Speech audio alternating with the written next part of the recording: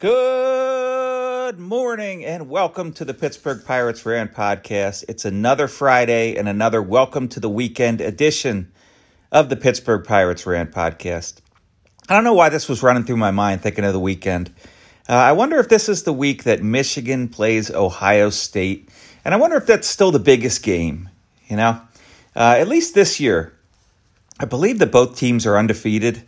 I could be wrong, but I don't remember Michigan losing any games, and I'm pretty sure Ohio State is undefeated. But so you would think that this would be the biggest game for people that follow college football, especially in an area like Pittsburgh. When I lived out in Chicago, the Big Ten was a big deal. Almost everybody that worked for me, almost all the sales reps who were young and out of college, this was like 2005, went to a Big Ten school. Now, some of them went to Illinois because we were in Chicago, but there was a credit guy that went to Iowa. There was somebody that went to Michigan State, and although no one went to Michigan, there were at least a couple of Michigan fans there. Even though we were in Chicago, people were Michigan fans. And I think that the fan base of Michigan football at the time, maybe it was declining a little bit. If you remember a movie, that movie where these people have a reunion from college, and I think that they drive onto like an icy pond and the car sinks or something like that. I don't remember the movie, but that was all about people that went to Michigan, And there was a few movies like this in the 80s, Michigan graduates and, what they turned out to be and stuff like that. Back then, I think Michigan, with the big house and all that stuff, was the center of college football, at least in my mind, Now, Penn State, for me, was the center of college football because I went to Slippery Rock and a lot of my friends went to Penn State. I went to Penn State games, and Penn State was very good. At this time, Penn State was not in the Big Ten. Some of you younger guys might not even realize that, but at that time, Penn State was still an independent, and they would still play teams like Notre Dame every year. And I don't know, independents play whoever. They would still play Pitt and Temple sometimes, and those teams were considered like cream puffs or whatever, it was like easy wins early in the year to beef up your, your win-loss record. And that was the biggest complaint about Penn State at the time, was that they didn't have a tough interconference schedule because they didn't have a conference, they would still play tough teams. I remember they played Nebraska during the year, one year, and stuff like that. Random teams across the country. But they were not in the Big Ten yet. And unfortunately, by the time they got to the Big Ten, the party was generally over for Penn State. Not completely.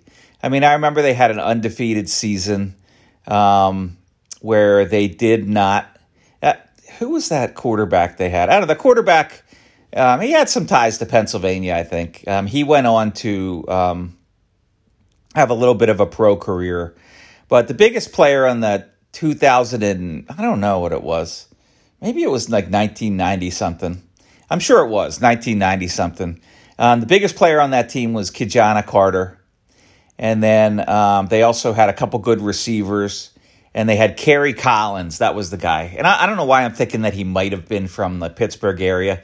Probably wasn't, My sister actually met him and said he was kind of a jerk, which you would expect from football players, at least at that time, I don't know if it's still like that. But I guess my point is Michigan and Ohio State still the biggest game in college football? Because over the last, I would say 17 years, right?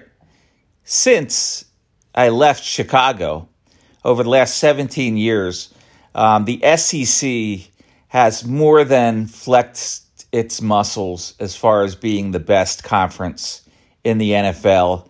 And it's the conference where most really good NFL players come from. The only caveat to that is the place where my nephew went, Clemson. Clemson kind of bucked the trend, and they won several national championships And they even beat SEC teams from time to time in winning those national championships.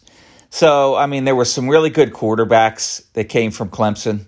I think the guy that, the massage dude that is about to finish his, his games that he was suspended for or whatnot, and finally make his debut with the Cleveland Browns, which they gave him by most people, especially Steelers fans, they gave him probably too much money, to get that contract.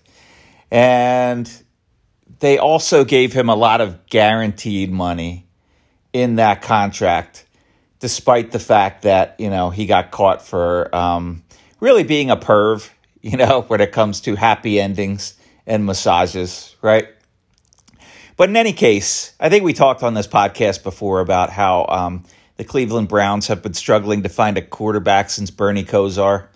They drafted so many high first-round draft picks, and none of them panned out, And of course, me, like only having one cup of tea, I'm not going to remember their names, But nobody really remembers most of these guys' names because while they were good coming out of college and they were considered a top 3 pick at the time, they just never made it in the NFL. And there were so many of those guys, particularly for the Cleveland Browns, but really all over the place, There were guys like Achilles Smith, Guys that you just, and he, I think, was a Bengal, but guys that you just sort of forgot about because they never panned out to their number 1, 2, 3 draft pick, And we're kind of living that now. And we're wondering if the Jets draft pick at quarterback, that young-looking kid, will ever become, this great quarterback in the NFL. Or even the guy for Jacksonville, who at the time was considered, I don't know. It's kind of like they say about a lot of people. And people threw this around about the Jacksonville quarterback, that he was the best quarterback in a decade or something like that. He had all the measurements, the height, the arm strength, you name it, the physicality of a quarterback, if you want to go there, even though I don't think that's a real word and it annoys me when people use that word, but it's not going away when describing football, physicality. But I guess my point is that Georgia is number 1 right now. Alabama is always in the discussion. People always get excited about LSU. I think it's just cool that their uniforms are really cool. They've won a couple national championships. Most people have been to New Orleans, New Orleans got a lot of hype when, not hype, I mean, that's a bad thing to say about a hurricane, but when the hurricane went through there, New Orleans got a lot of press, and LSU was a big story. The Saints were a big story. And then some people that went to LSU, like I want to say that the Green Bay Packers quarterback before Aaron Rodgers went to LSU. I could be wrong about that, but I know he was a Southern dude, But in any case, those are the big 3 to me. I like Ole Miss, and I think Ole Miss is in the SEC. I like them, but I don't think they win that often, There's a couple more SEC teams that I'm forgetting. I think Arkansas is in the SEC.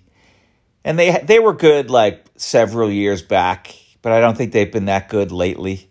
But you know what I mean. And then there was a couple Florida teams that were really good for a while in the 80s that fizzled out after that, like Miami and Florida State.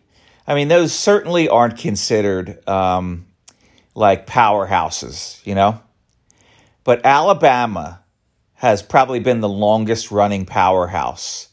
And then Georgia has been pretty darn good for the last 20 years, 20 plus years, So Alabama, Georgia, in most of the country, is probably a bigger game than Michigan and Ohio State, But at least for me, like being an older guy, I still like watching Michigan and Ohio State, That always interests me. And my history of living in Chicago and Pittsburgh and places like that, That game interests me more. I might watch some of that game, and I doubt I'll watch any of the game between Georgia and Alabama. I might, but I'm not a college football guy, So that ramble just lasted like 10 minutes, and I'm not sure what I even said.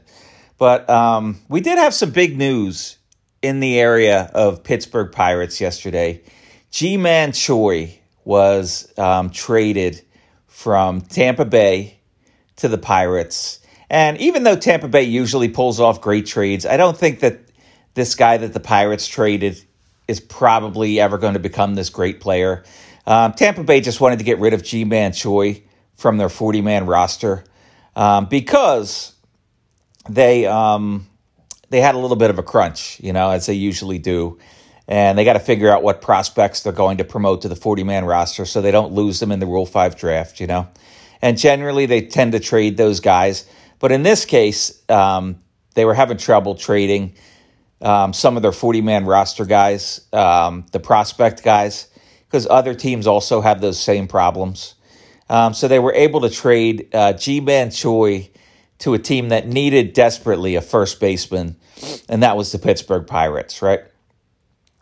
So I was a little bit surprised by the lack of buzz on Twitter about Ji-Man Choi. Now, I understand that he's only an average player, maybe slightly above replacement level, I also understand that in general, whenever the Pittsburgh Pirates pick someone up, unless it's a superstar, which never happens, the fans aren't that excited about it.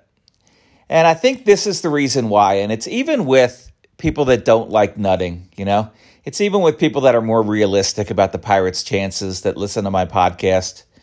There's this fantasy that we're going to play all prospects and we're going to become this super team, And this is a fantasy that most Pittsburgh Pirates fans have. Now, I think in general, teams like young players, and I don't think that's ever changed, because maybe you see these guys play in college, and you want them to succeed.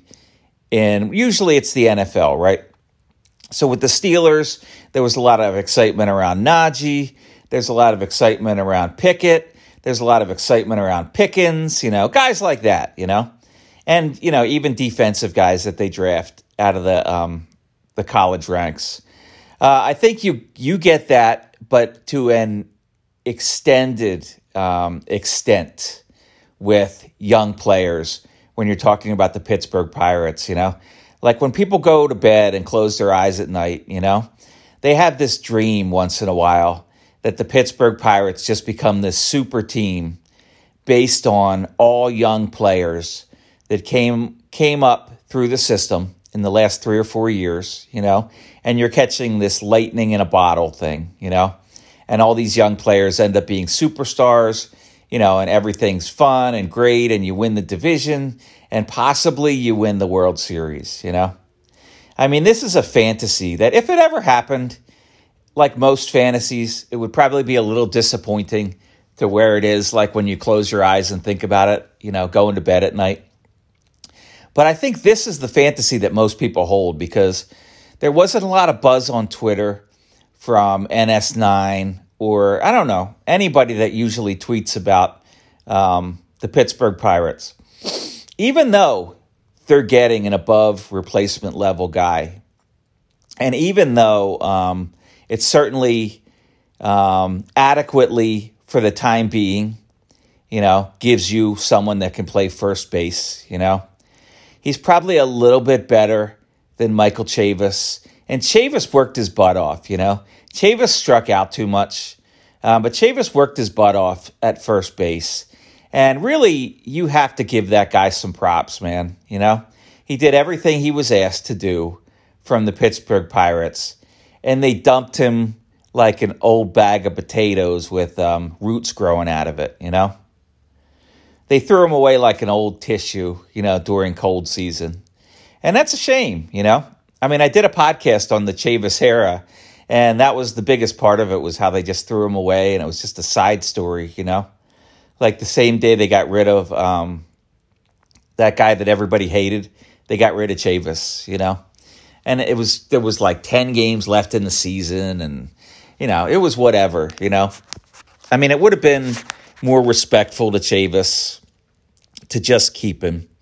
But at the time, they had to drop a few $1,000,000 off the payroll because they wanted to pick up Andahar, So that is why they dumped Chavis. But my point with first base is that Chavis wasn't a great first baseman, But there's certainly a lot of pictures and a lot of videos where he stretched to catch balls that were thrown by, middle infielders that weren't great throws, And he made the scoops, And he held even though he's not that tall, he held first base with his toe, while making those catches.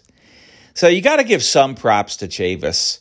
But yeah, I mean, that's the biggest problem with Chavis. Like, even though the Pirates brought him up, they gave him an entire year in the minor leagues to, to polish up his game, from what he was with the Boston Red Sox, and he was not good enough because he had too big of holes in his swing, and he just could not lay off that high fastball, I mean, a lot of guys swing at that low breaking ball because it's really trickery, It looks like it's coming in for a strike, and the best throwers bounce it up there and get swings, Like, most players have a tough time laying off that pitch.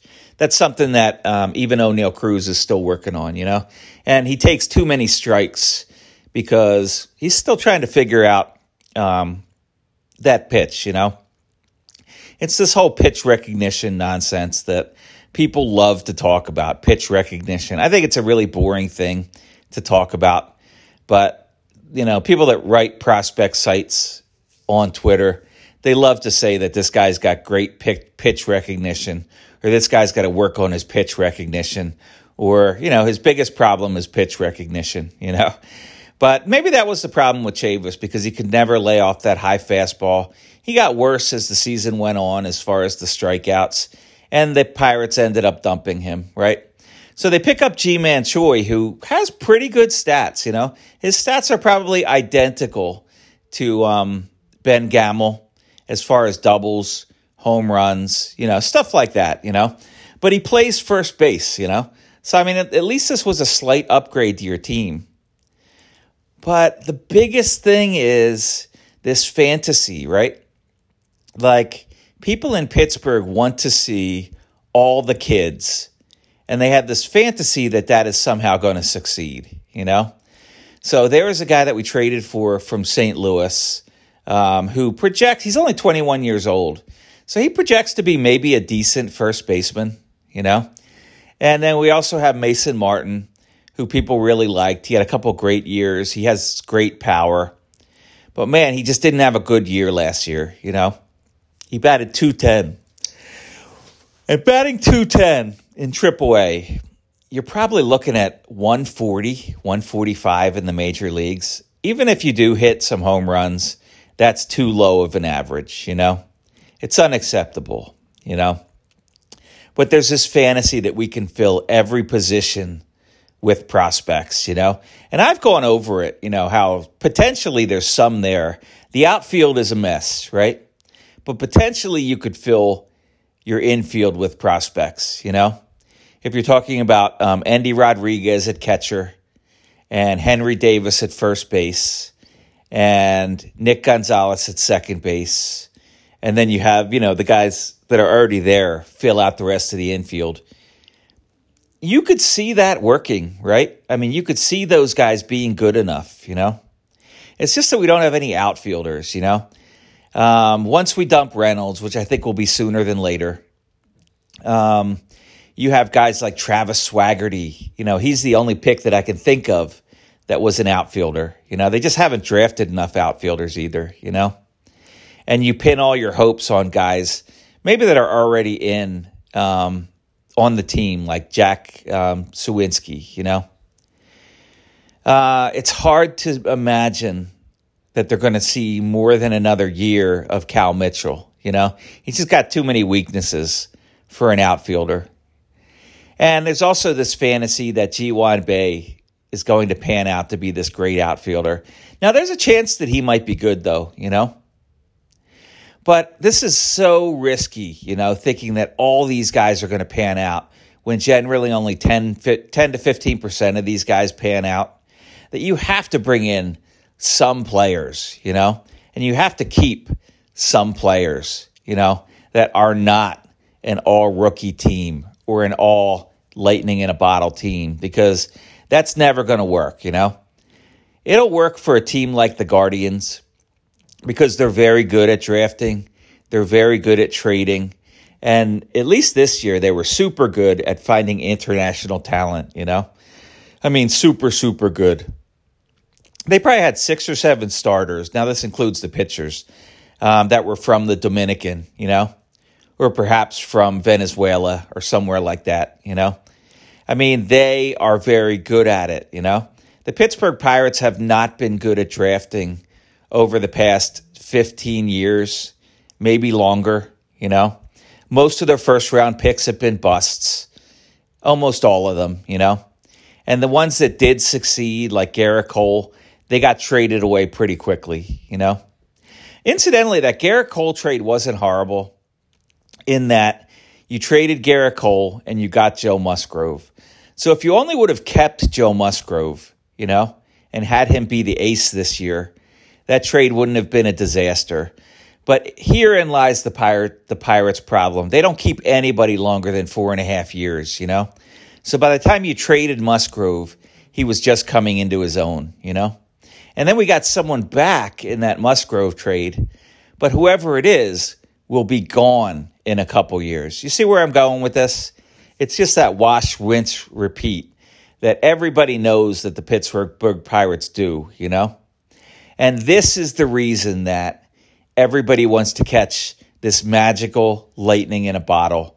But in reality, 2013, 2014, and 2015, that's not really what happened. There were a few young prospects on those teams, but a lot of those guys were just people that had been around the league for a while, like the bullpen, guys like Grilled Cheese and stuff like that, Those guys had been around for a while, The strategy was somewhat is to find guys that have been around the league, like Liriano, but they're not going to cost you a lot of money, like A.J. Burnett. You know what I mean?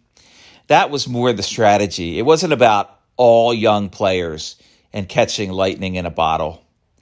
But for some reason, that's where the fantasy lies right now, particularly with the Pirates fanboys, who I had to delete from my Twitter because every time I made a comment about, Henry Davis isn't having the best season, Nick Gonzalez is regressing a little bit, those guys, they would give me like the clown faces and stuff like that, and call me a parody account and stuff like that because, they actually believe Cody Duncan, But here's the surprising thing to me is that even a lot of my followers on Twitter, even a lot of people my age were not happy with bringing on Ji-Man Choi because they would rather see a team full of kids, They would rather see Mason Martin get a shot at it, or they would rather see Malcolm Nunez get a shot at it. That's that guy from the Cardinals that I mentioned.